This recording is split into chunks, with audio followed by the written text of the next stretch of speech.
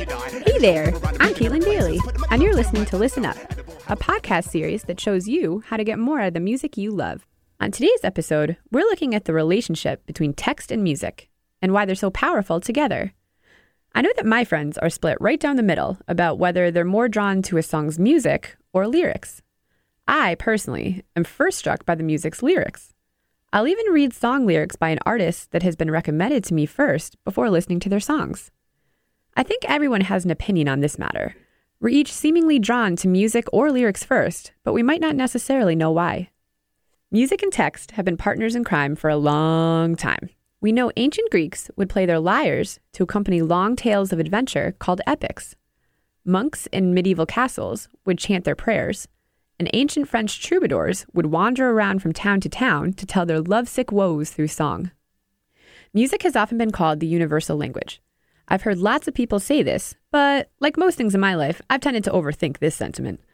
A language, by most definitions, includes the word communication, meaning that a message is conveyed by someone, and then the same message is received by someone else. But like the childhood game of telephone, the message can get miscommunicated and to travel from the provider of the message to the receiver of the message. When you learn any language, like French or Spanish or German, there are 4 basic ways in which a message can be communicated or received. The message can be written down and then read, or the message can be spoken and then listened to.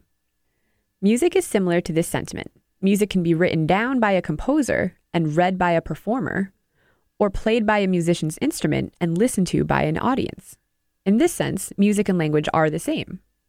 But where these two concepts differ lies underneath the surface.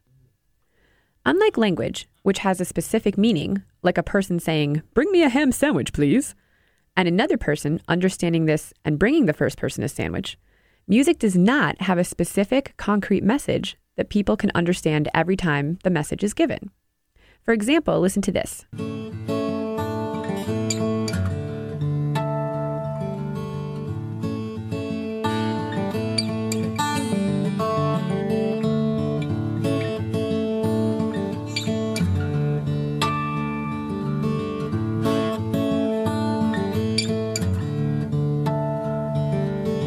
If I asked all of you what the meaning was of that piece, I'd get many different answers.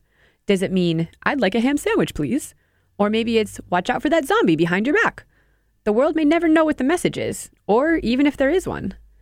The idea of music and meaning has been written about by different philosophers over the centuries. Philosopher Immanuel Kant published The Critique of Judgment in 1790 and explored this very idea. His stance was that instrumental music with no words was trivial. He called music a mere succession of tones because no concrete message could be determined. But let's fast forward just 30 years in the future when philosopher Arthur Schopenhauer wrote his book, The World as Will and Representation. Schopenhauer says that music is at the very top of all the arts for the exact same reason that Kant thought it so low.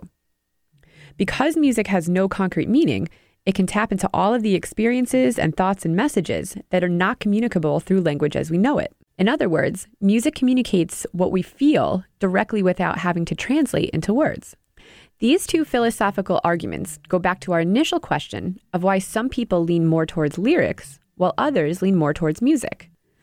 For example, for myself, I know that I like the resolute feeling that comes with solving a puzzle or figuring something out. This might explain why I'm more drawn to lyrics. I like the concrete message that is conveyed in them.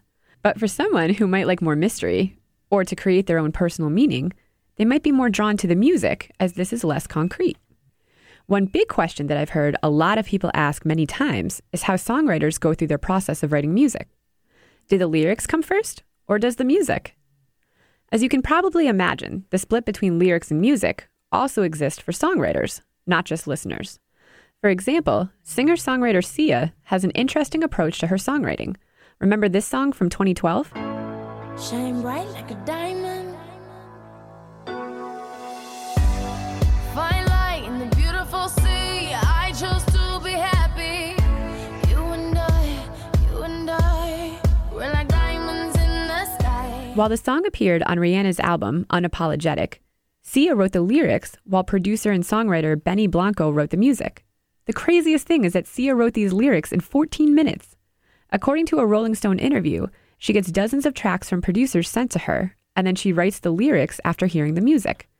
She keeps a list of topics on her phone, which are usually words like bubblegum or liquor or titanium, which was another hit song she wrote in 2011 for producer David Guetta. And then she'll go through her list, pick a topic, and then start writing words that might go along with it.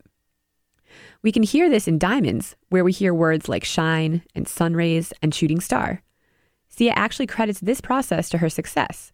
She thinks she's more productive than talented, so she can put out songs at a fast clip, throw away the ones that are terrible, and enjoy the success of the good ones.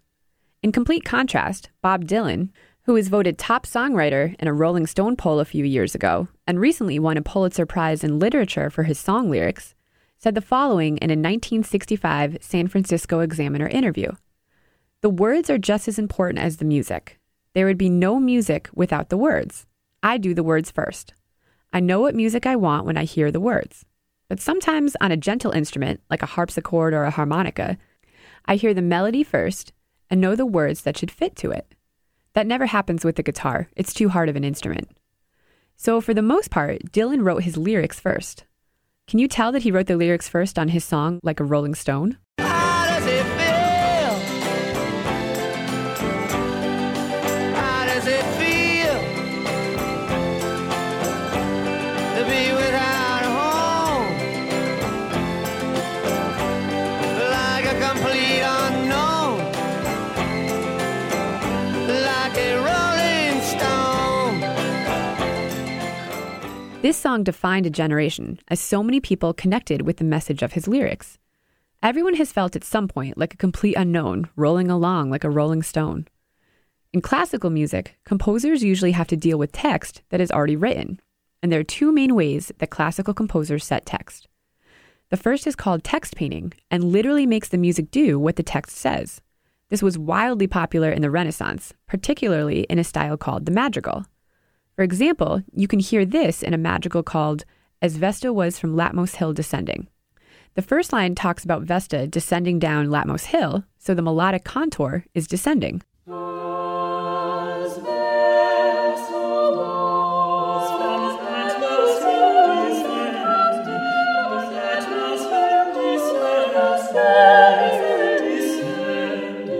The second line talks about a maiden queen running up the hill at the same time that Vesta is descending, so the contour ascends.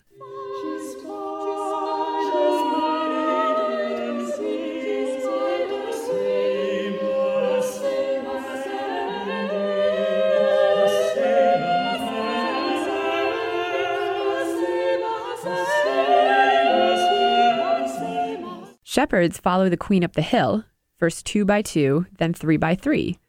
Listen to the number of voices raise as the lyrics talk about the number of people following her. First 2 by 2, first 2 by 2, then 3 by 3, then 3 by 3 together.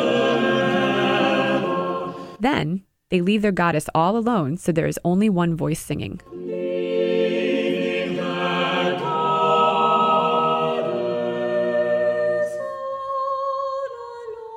And finally, the text concludes with "Long live fair Oriana," where there are long, held-out notes to signify her long life.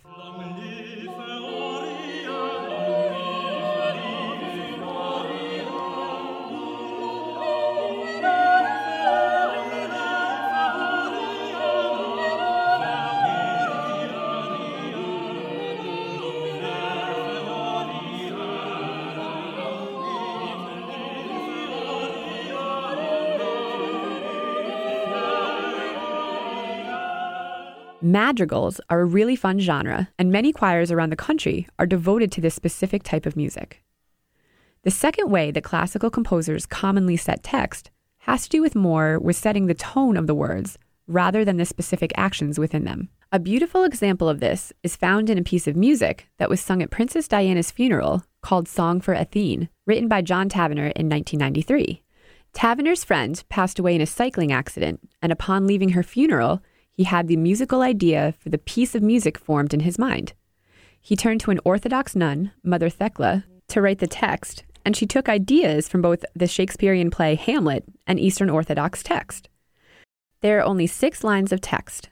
The first 5 talk about asking the Lord to keep a spirit in his mind as it comes to Heaven's Gate. The music is in a somber tone and sounds quite religious.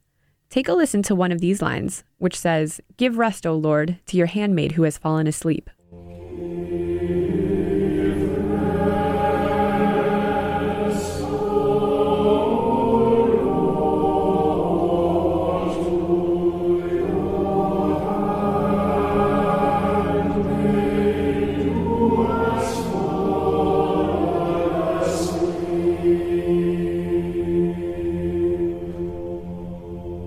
But the last line of the text changes tone, saying, "Come, enjoy rewards and crowns I have made for you." Tavener does an absolutely mesmerizing shift in tone at this point. Listen to this line being performed.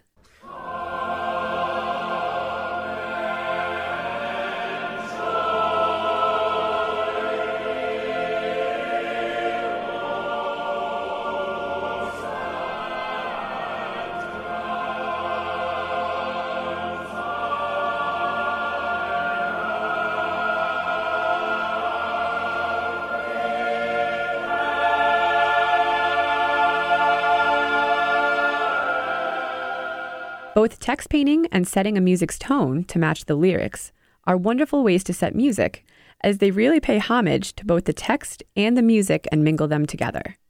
One pop song, which is often included on best song lyrics polls around the internet, is Stevie Nicks' song from 1975 called Landslide.